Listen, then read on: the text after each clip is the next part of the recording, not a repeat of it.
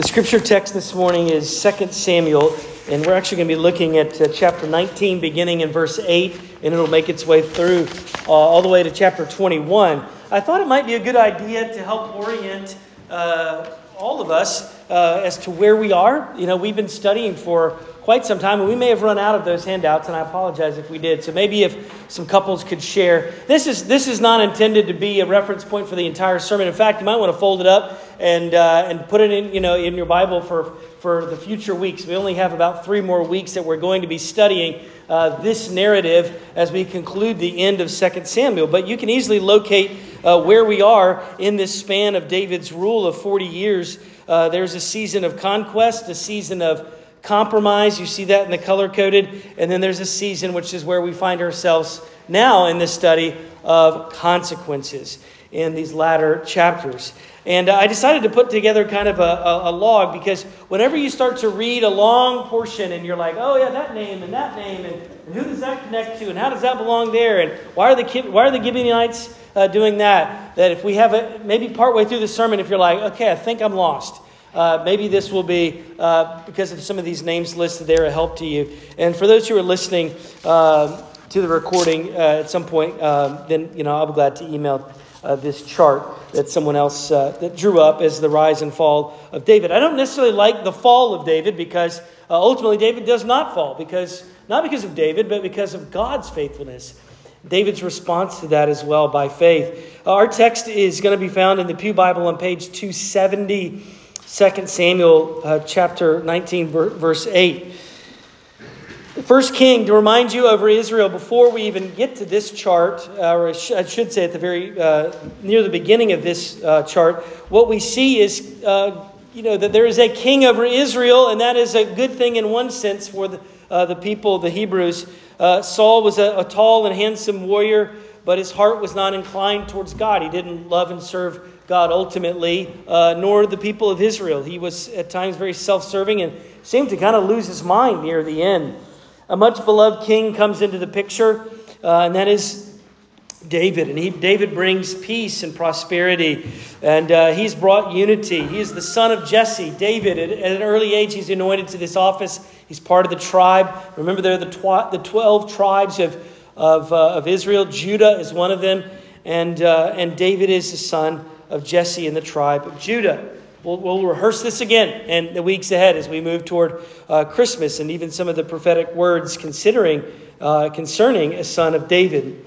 David compromised, as you see there on the chart. There's at the very pinnacle David's tragic downfall. That is that season of compromise morally. Yes, he does repent. He's confronted. In God's love and mercy, he's confronted by the prophet Nathan.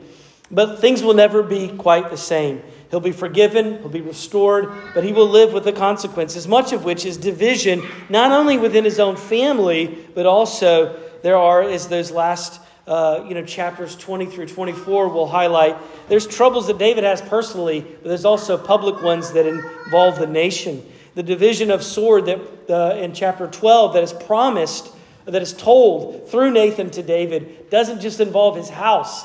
It also involves the nation. And one of those is a rebellious son named Absalom, who is vengeful, runs away and heads into exile because he knows that he was in the wrong and he was unjust in his actions. He is brought back over time, and we see that Absalom, we read of this in great detail last week, is rather ambitious. He would like to be the king. He doesn't want his father to be the king. He wants to be the king. And he he is persuasive, and he is handsome, and he is tall, like his, dial in, think here, Saul, the first king. Absalom is there. So Absalom is conspiring to take the city. He steals the heart of many of the men of Israel, and David and his household head off into exile. And David is being strategic. He's leaving the city. He's heading east toward the Jordan River, and he has to go into hiding. He does have allies. He does have spies. There are others that know what's going on. Him and his allies, they know what David knows, and that is the Lord has favor on him. And then, of course, we know that Absalom, presumably because of his hair and his pride and his ambition, gets himself in trouble. And in fact, he's riding on a mule. We read of this last week. He's riding on a mule, and his beautiful hair gets caught in a tree, and he's hanging there. And the enemies find him. And Joab, they were told to pursue him, but David had made very express clear, I would like for you to deal gently with my son Absalom. Deal gently with him, bring him back alive. But that's not the case, because Absalom says, get out of my way. I'm going to run this sword through him, and takes his life. Joab takes Absalom's life. And Joab is one of those commanders, but he is known to at times disobey David the king. So we're going to cover a few chapters, as I mentioned, and I'm not going to read all of it, but I'm going to try to have us read and then pause, and I'll try to fill in some of the gaps.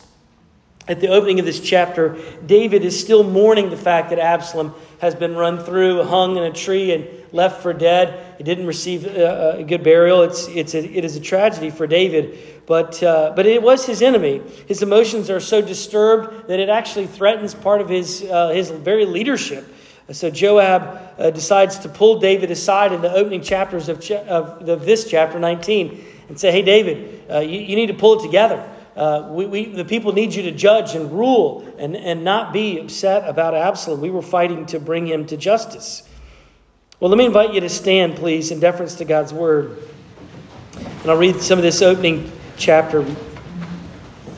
Well, I'm going to work our way through the whole of this, so bear with me if you would.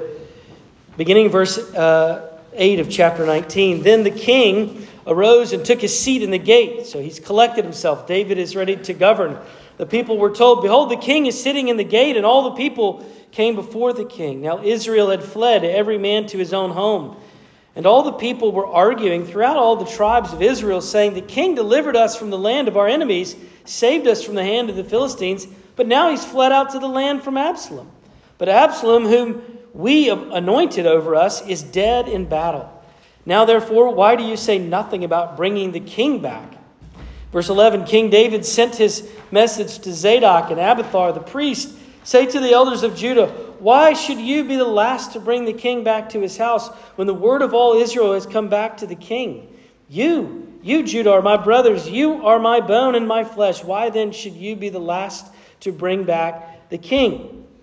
Okay, so pause there. Okay, so David, wisdom would have it, is returning to the city, and he knows that can't be straightforward, knowing that there has been a coup and a conspiracy and an attempt to take him off the throne, that he needs to be tactful in coming back. There are people there that are still loyal to Absalom. And so he's saying to himself, you know what? Probably be best if I start with my own tribe. I'll go to Judah and say, you don't want to be last. You want to be first to welcome me back, correct? Looking down at verse 13. And say to Amasa, "Are you not bone in my flesh? God, do so to me, and more so also if you are not commander of my army from now on in the place of Joab." And he swayed the heart of all the men of Judah as one, so that they sent word to the king, "Return, both you and all your servants." So the king came back to the Jordan, and Judah came out to Gilgal to meet the king and to bring the king over the Jordan River. Now, another pause here. Joab was the commander, but he's lost his post now.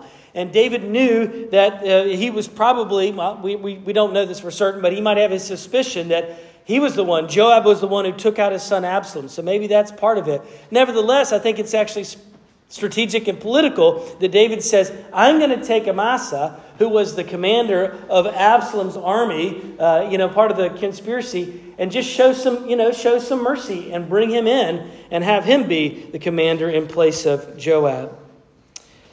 Continuing on, verse 16. And Shimei, the son of Gera, the Benjamite, from Barum, hurried to come down, and with the men of Judah to meet King David. And with him were 1,000 men from Benjamin. And Ziba, the servant of the house of Saul, with 15 sons and 20 servants, rushed down to the Jordan before the king. And they crossed the ford to bring over the king's household and to do his pleasure. And Shimei, the son of Gera, fell down before the king, and he was about to cross the Jordan, and said to the king, "Let not my lord hold me guilty, or remember how your servant did wrong on the day my lord the king left Jerusalem. Do not let the king take it to heart." Now, some of you may recall that on his way out of the city, this is a couple weeks ago, as we read in chapter 15 and 16, David went out of the city and he encounters three different groups or three different people. All along, some of them want to go with him. One of them is a descendant of Saul, Shimei, this man who's cursing. And we joked about sticks and stones may break my bones. And this guy's ready to do the words and the sticks and throws mud. And if you insult the king, the anointed sovereign over Israel, that's a punishable crime by capital punishment. He knows this. And what is his posture now? Now that David's coming back and Absalom's out of the picture. Well, verse 20. For your servant, referring to himself, knows that I have sinned. Therefore, behold, I have come this day, the first of all the house of Joseph, to come down to meet my lord the king. Abishai, the son of Zeruiah, answered, Shall not Shimei be put to death for this, because he cursed the Lord's anointed? But David said, What have I done with you, the sons of Zeruiah, that you should this day be an adversary to me? Shall anyone be put to death in Israel this day? For I do not know what I am this day. For do I not know that I am this day king over Israel? And the king said to Shimei, You shall not die. And the king gave him his oath. And Mephibosheth, the son of Saul, came down to meet the king. He had neither taken care of his feet, nor trimmed his beard, nor washed his clothes, from the day the king departed until the day he came back in safety. And when he came to Jerusalem to meet the king said to him, Why did you not go with me, Mephibosheth? He answered, My lord, O king, my servant deceived me. For my servant said to him, I will saddle a donkey for myself, that I may ride on it and go out with the king, for your servant is lame. He has slandered your servant to my lord the king. But my lord the king is like the angel of God. Therefore what seems good to you. For all the father's houses were but men doomed to death before my lord the king. But you set your servant, referring to himself, among those who eat at your table. What further right now have I then to cry to the king? The king said to him, Why speak any more of your affairs? I've decided you and Ziba shall divide the land. And Mephibosheth said to the king, Oh, let him take it all, since my lord the king has come home safely. Now, Barzillai the Gileadite had come down from Rogelim, and he went on with the king to Jordan to escort him over the Jordan. Barzillai was a very aged man, 80 years old, and he had provided the king with food while he stayed at Mahanaim, for he was a very wealthy man. Now, if you'll recall, that was another way. On his way out, David met this man. He had all these provisions for him, and he didn't go with him. David graciously invites him to come back to the city, but he declines. Then we begin to see that the tribes of Israel are divided. There's Judah, and then we read of in the south there's Judah, in the north there's Israel, and some of the tensions are rising. So let's look ahead and skip to the next chapter 20. Now there happened to be a worthless man whose name was Sheba, the son of Bichri, a Benjaminite. And he blew the trumpet and said, We have no portion in David, and we have no inheritance in the son of Jesse. Every man to his tents, O Israel. So all the men of Israel withdrew from David and followed Sheba, the son of Bichri. But the men of Judah followed their king steadfastly from Jordan to Jerusalem. And David came to his house at Jerusalem, and the king took the 10 concubines that he had left to care for the house and put them in a house under guard, and he provided for them, and he did not go into them. So they were shut up until the days of their death, living as in widowhood. Verse 4, Then the king said to Amasa, Call the men of Judah together to me within 3 days, and be here yourself. So Amasa went to summon Judah, but he delayed beyond the time set that was appointed to him. And David said to Abishai, Now Sheba, the son of Bichri, will do us more harm than Absalom. Take your Lord's servants and pursue him, lest he get himself to fortified cities and escape from us. And there he went on after Joab, the men of the Cherites and the Pelethites and all the mighty men. They went out from Jerusalem to pursue Sheba, the son of Bichri. When they were at the great stone that is in Gibeon, Amasa came to meet them. Now Joab was wearing a soldier's garment, and over it was a belt with a sword, and its sheath fastened on his thigh. And as he went forward, it fell out. Now, Joab is the kind of guy that is not shy about using a sword or a knife or any other thing, especially if your first name starts with A. Now, if you go back and read, some more of this, it'll all make sense. But remember, Joab has been replaced by Amasa. I'm sure he has some strong feelings about that. But if there's a guy that's associated with David that's not afraid of threatening people, Joab's it. So whether that knife fell on the ground by accident or purpose, I don't know. But we're about to read verse 9. Joab said to Amasa, Is it well with you, my brother? And Joab took Amasa by the beard with his right hand to kiss him. It's just been a normal way of greeting, not a bad thing. Verse 10, but Amasa did not observe the sword that was in Joab's hand. So Joab struck him with it in the stomach and spilled his entrails to the ground without striking a second blow, and he died. Then Joab and Abishai, his brother, pursued Sheba, the son of Bichri, and one of Joab's young men took his stand by Amasa and said, Whoever favors Joab and whoever is for David, let him follow Joab. And Amasa was laid wallowing in his own blood on the highway. Well, to make matters simple, they set him aside, and a lot of people can see the blood and the gore, and it's terribly troubling. They make it to this city. The city is where Sheba is hiding. Now they want to take out Sheba, but not necessarily the whole city. So they reach Abel, and they're going to mount against the city, and they're beating on the door, and they've besieged it. No one's going in, no one's coming out. But then verse 16, again we're in chapter 20. A wise woman called from the city, Listen, tell Joab, come here that I may speak to you. Verse 17, he came near to the wall, and the woman said, Are you Joab? He said, Yes, I am. Then he said to him, Listen to the words of your servant. And he answered, I am listening. And then he said, They used to say in the former times, Let them but ask counsel at Abel. And so they settled the matter. And I am one of those who is peaceable and faithful in Israel. You seek to destroy a city that is a mother city in Israel. Why would you then swallow up the heritage of the Lord? Well, Joab answered, Far be it from me, that I should swallow up or destroy. That is not true. But a man of the hill country of Ephraim called Sheba, the son of Bichri, has lifted up his hand against the King David, and give him alone, and I will withdraw from the city. So the woman said, Well, behold, his head will be thrown over to you over the wall. Then the woman went with all the people in her wisdom, and they cut off the head of Sheba, the son of Bichri, and they threw it out to Joab. So he blew the trumpet, and they dispersed from the city, every man to his home. And Joab returned to Jerusalem to the king. We're just going to read a little bit more here in verse 1 of chapter 21. Now there was a famine in the days of David for 3 years, year after year. And David sought the face of the Lord. And the Lord said, There is blood guilt on Saul and on his house, because he put the Gibeonites to death. So the king, this is David, he called the Gibeonites and spoke to them. Now the Gibeonites were not of the people of Israel, but of the remnant of the Amorites. Although the people of Israel had sworn to spare them, the Gibeonites, Saul had sought to strike them down in his zeal for the people of Israel and Judah. And David said to the Gibeonites, What shall I do for you? And how shall I make atonement that you may bless the heritage of the Lord? The Gibeonites said to him, It's not a matter of silver or gold.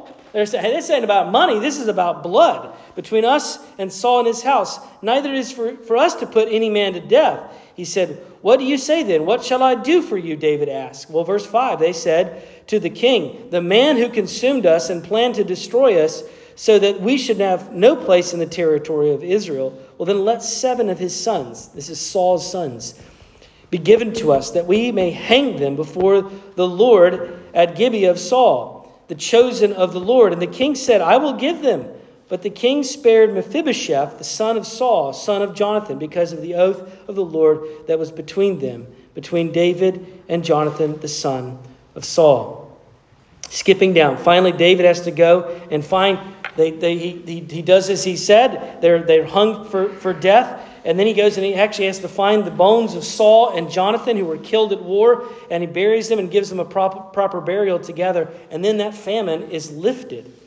And we're told, it says in verse 14 that David grew very weary. And verse 16 it says, And Ishbi-Benob, one of the descendants of the giants, whose spear weighed 300 shekels of bronze, and he was armed with a new sword, thought to kill David. But Abishai, the son of Zeruiah, came to his aid and attacked the Philistines and killed them. Then David's men swore to him, "You shall no longer go with us to battle, lest you quench the lamp of Israel."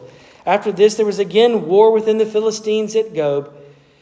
And we go on to read that there was a war that continued on. The Philistines, it's almost as if it came full circle. Sadly enough, David had defeated Goliath of Gath. Now there's this guy, if you go and read, who's got six fingers. Well, I guess we have 10, 12, and 12. He had extra, he had extra phalanges, and he was part of that whole tribe of the Philistines who opposed David, and there was war that continued. Well, you may be seated. Thank you. Let me pray for us. Father, would you grant to us faith, a faith that seeks you, a faith that seeks understanding. For we ask in Jesus' name, amen. This week I was talking to Mark Rivers, who's one of our elders. He's actually away. They're visiting their daughter who had a performance at her college this weekend. He talked about a story when he was a younger man. He was working at a golf course over in Easton, near where he grew up, and he was working with a crew of guys on the grounds crew, and they had, at one of the entrances, they had a white picket fence, and that fence, of course, on a regular basis had to be washed and painted and repainted, and it was a labor-intensive process. He and some of the boys hired, the young men hired, would be out there painting the fence white, and inevitably some of the golfers would come along in their golf carts and their bags, and they would make a reference to what? What story? Tom Sawyer. Oh, look, Huck Finn, Tom Sawyer. Oh, ha, ha, ha, ha. And of course, it was funny at first. And then it got old. And then it's the same thing over and over and over again. You just, he can hear it. It's so predictable. Here comes that comment about adventures of Huck Finn and Tom Sawyer. I'm trying to take bigger chunks here to wrap up our study. We do feel like, don't we, as we look at the life of David at this stage of Israel, that it's almost this cycle. And it's very predictable. And almost painfully, or at times redundant, this predictable cycle in David's kingdom. But it was intended for our study and purpose. And what the cycle that I see here is in the 3 chapters are reconciliation, rebellion, and restitution. And that's kind of what's continued on here in these latter 20 years of his reign since the fall, since his moral failing. Chapter 19 is where we see, it's listed in the order of service, some reconciliation. Chapter 20 is where we see rebellion. And then there's restitution in chapter 21. And I just want to briefly trace back over these. Chapter 19, reconciliation. How does David treat his enemies?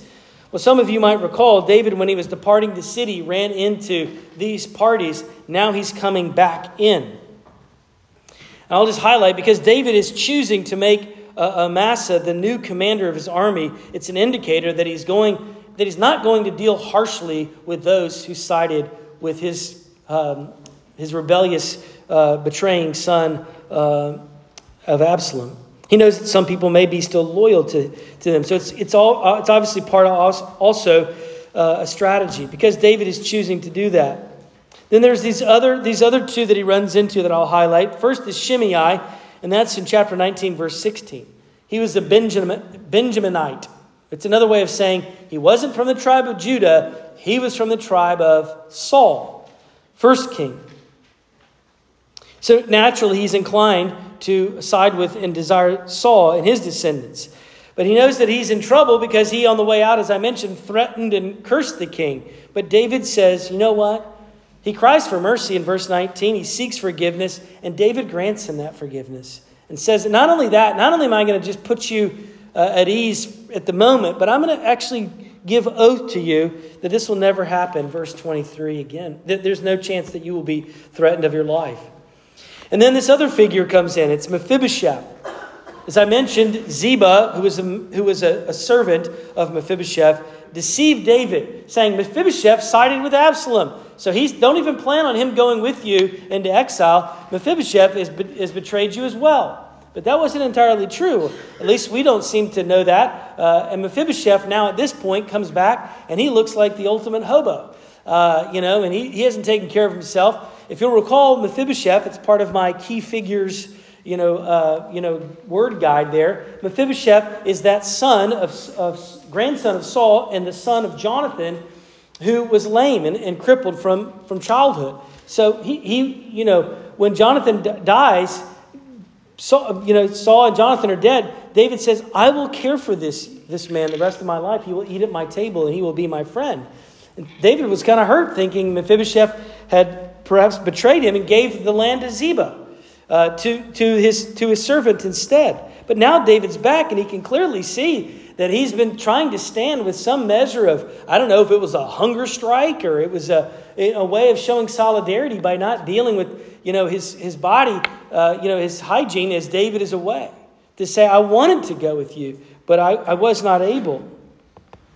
Well, he can't go back on his word. David said, well, I already gave everything to Ziba, to your servant. So you have no inheritance. And it's one of those moments where you see the wisdom of David, and it's almost a precursor or an illustration of what would happen later with his son Solomon. Remember when the women are arguing as to who the baby is, right?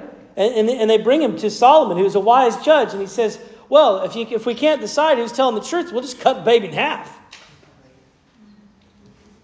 Well, who's going to say, let's not do that? Well, the mother. The mother says no. And then we know Solomon's wisdom. This is who the child belongs to. And so here we see the character of Mephibosheth, because he says, quite simply, it's enough for him. Look at verse 29. Mephibosheth says, let him have it all. It's just good enough that you're home safe and sound, David. I'm fine. I don't need the possessions. He says, I'm going to split it down the middle. Look, he can have it all. It doesn't matter. You're safe, Mephibosheth says. We see that David treats his enemies with kindness and mercy here. There's currently no strife that is ongoing for Israel. He seems to have managed to bring some unity under his leadership. He obviously knows and shows mercy to his adversaries. But there are limitations to his authority, his moral authority, and the sort of division, like I said, it's both in his home and in the nation, and it's brewing. Well, that leads us into chapter 20, and I just want to briefly recap that as well. It's the theme here is rebellion, and the questions are surrounding the loyalty to the king. Again, a Benjaminite shows up, and he's a worthless man. This is verse 1 of chapter 20. This is a man, Sheba, who is vigorously opposing David. He is very vocal about that. And he is identified as a bigger threat than even Absalom is. David is concerned. So he gets the men to pursue Sheba, who's rebellious and dishonoring him as the anointed. But when they get far away out of the king's presence, we see another scene that's straight out of The Sopranos or Godfather. Right? Joab takes the sword, and it doesn't take 2 stabs. All it takes is 1 to disembowel. That's a great verb. This is a gory, violent scene. He takes his life, Amasa life. Joab pulls out this knife and takes his life. Then Sheba goes on into hiding, and Abel, like I said, is this fortified city. In verse 15, the men of Israel are ready to take out the whole city, but the woman says, no, we're peaceable. We'll hand you his head. All of this marks some of the seasons of ongoing rest and division between now and the very end of David's dynasty. Everyone has their theory, right? We all know something's wrong with the world. And everybody has something wrong with their family, their community. Everyone has something to gripe about. Everyone legitimately sometimes, right? We all think about what's going wrong, and we have ideas and we have opinions. And Sheba's idea is David offers us nothing, so he is not the king. We don't always just have opinions and ideas. We also have allegiances to different rulers and different dreams of how things will be different if we have a different regime, a different king, a different form of government. There is much that is frail in the kingdom. And then there will be these reoccurring civil wars and threats. So there's enemies from without. I've said this before for Israel. And there's enemies from within. And that's true of every single empire, nation, dynasty. As long as recorded history, as long as it'll continue. I don't mean that just to be pessimistic. This is very much a realism, isn't it? And we say, oh, but I know once we reach this stage or this type of, education or civilization or it doesn't matter. It still resides. I'll come back to that. Continuing on to chapter 21. Then there's this restitution. What's the king going to do with this broken covenant? Briefly, let's just look here. This is, by the way, not in chronological order, so it doesn't follow. We don't actually know when this happened in David's reign, but there was a 3-year, verse 1 tells us, famine. And David's trying to be a faithful leader and trying to provide for the people, and there's no answer, an indicator as to why this has persisted so long, but he knows that God is in control. So he's going to cry out to the Lord and ask, God, what is the cause of this? And God actually speaks to him. He is a prophet after all. And God speaks and declares, look, it's because of this broken covenant with the Gibeonites. The Gibeonites were, just at the border. They were within the realm of Israel. And when Joshua, we can read of this, and the conquest comes in, they deceive the people. They say, look, we're going to be on your side. And it's told that... here we are. It's actually in verse 1. There was a famine in the days of David for 3 years. Year after year, David sought the face of the Lord, and the Lord answered him, there is blood guilt on Saul and his house, because he put the Gibeonites to death. So it was promised on the way in that the Gibeonites would not cause problems, and they would cover, and they would protect them. But Saul says, forget it. And he goes back on that oath, on that covenant. So the previous king, Saul, who's now dead, committed this crime and broke this covenant. And there needs to be, as far as the Gibeonites are concerned, there needs to be restitution. Now, David seeks the Lord and says, he knows where the problem has come from, but it doesn't say that he sought the Lord on what the solution would be.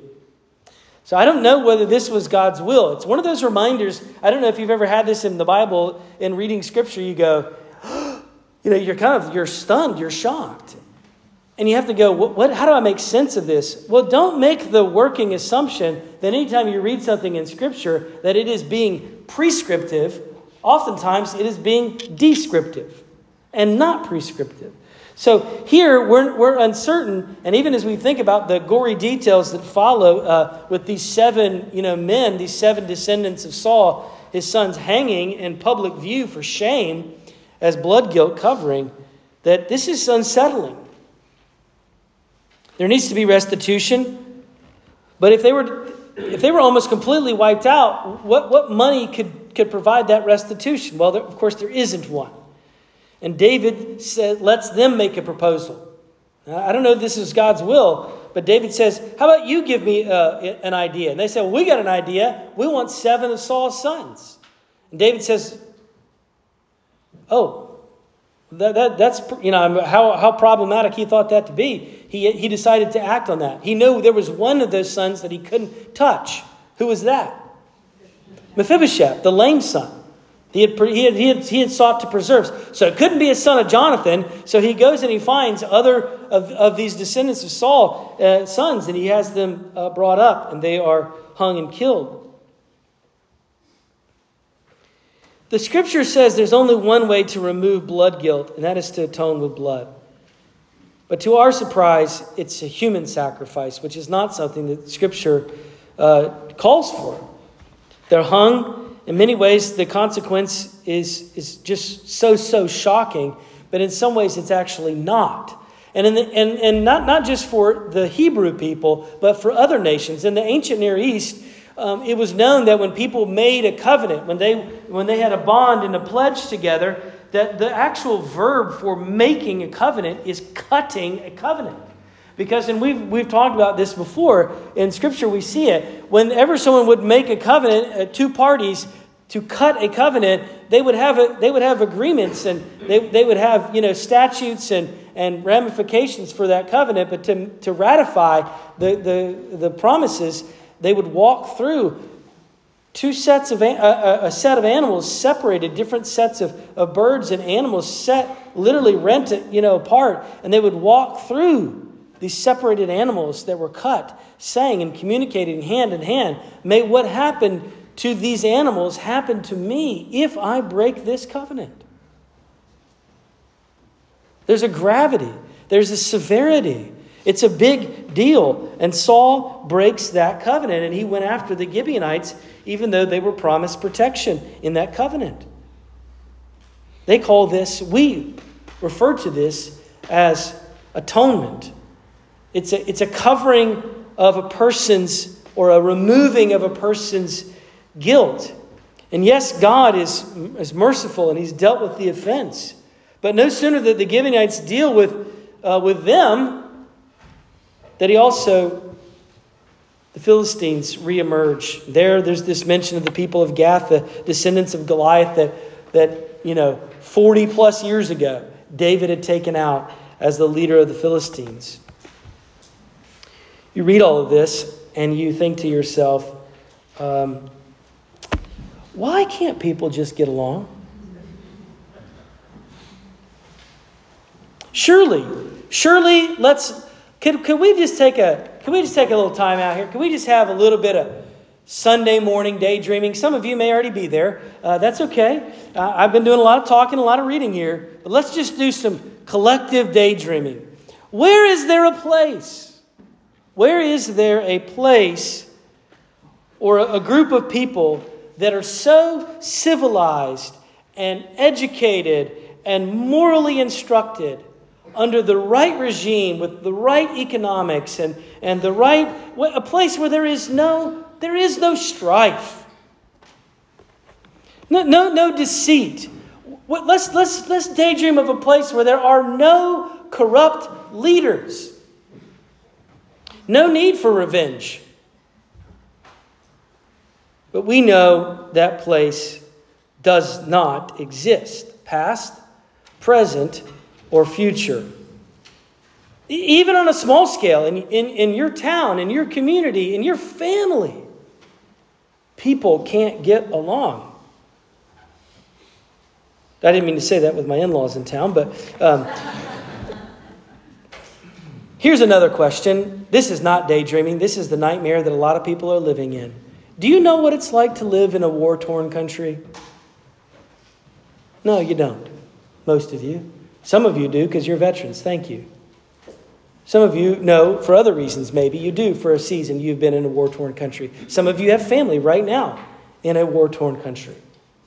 This past year alone, we had 2 deep, conversations, lots of interactions with a Ukrainian family and a refugee from Afghanistan in our home, sitting down over a meal, learning about what it's like to live in a war-torn country. They struggle for words. Naturally. I sure don't, obviously. Those are people there who are aching and longing for a new regime, a new leader, a new king. But then it never comes, and there's a brutality to it.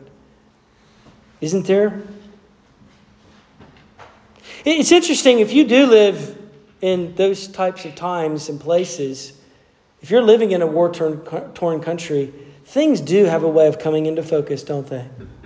What's important? What's real? What's a priority? Russian author and Nobel Prize literary an author, Alexander Solzhenitsyn, wrote in the Gulag Archipelago. He wrote a big, long nonfiction work. He was a fiction writer, but he wrote a nonfiction work. And he exposed all of the terrors of the Soviets and their labor camp system. He describes all of it. This is a man who has come face to face with evil, that is very intense. But he writes this: the line between good and evil runs not through states, nor between classes, nor between political parties either, but right through every human heart. I've used this quote before. The line between good and evil, we love to say it's us and them. We love to say, as long as we could get those people out of the picture, out of the way, and we could get on with the right kind of leader, and the right kind of regime, and the right kind of philosophy, then we would have peace and prosperity.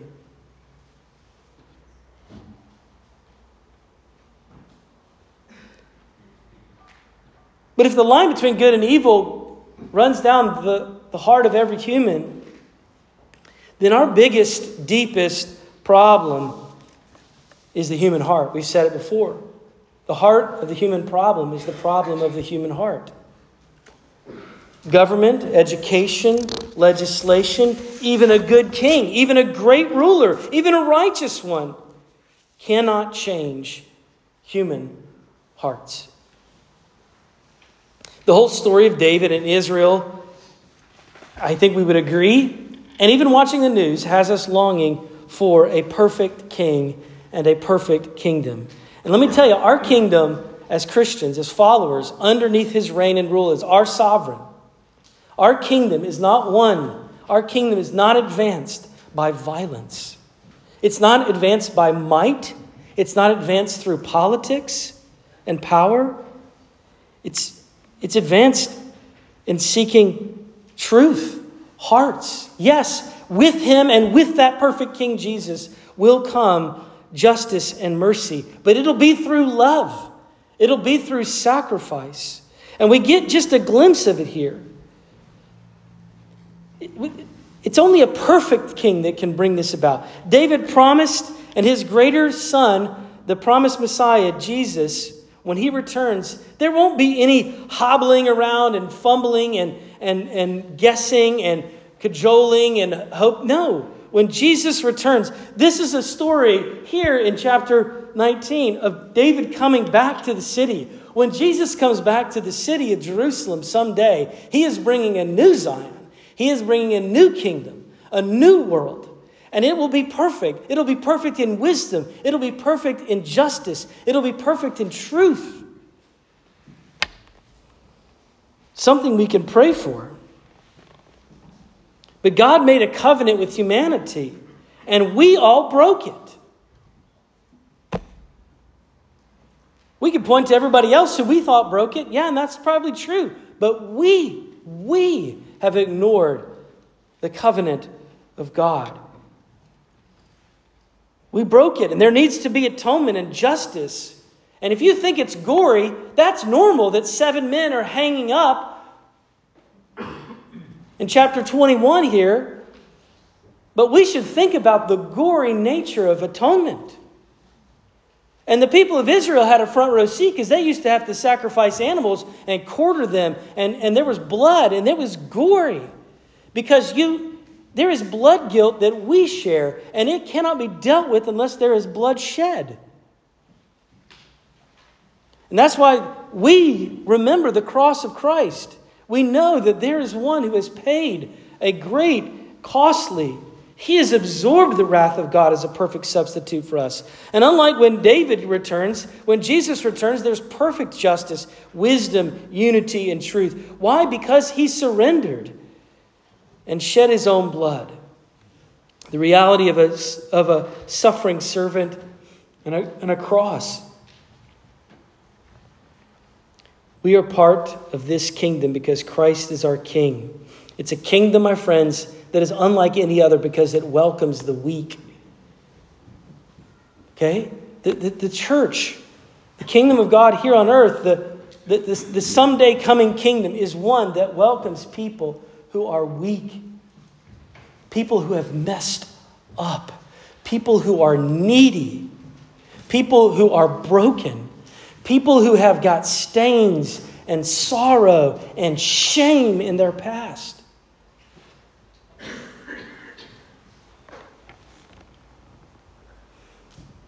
David was not wise enough, and he wasn't good enough to execute a plan for peace and unity and justice. Our eternal King does come. Not with a sword initially. No, he said he would not win over hearts by might, but by my Spirit. And the great hope is that we have a greater King Jesus, that when he comes And when people cry for mercy, like this man, Shimei, who cursed the king. He cursed the king and he knew he was ready to die now that David's assuming the throne. When Jesus comes back, when people, oh no, that will be too late. But until then, before Jesus comes back, those who cry for mercy are met with forgiveness. And he is gracious and generous to pardon. That is good news. Would you pray with me? Father in heaven, we thank you for the reminders of your character.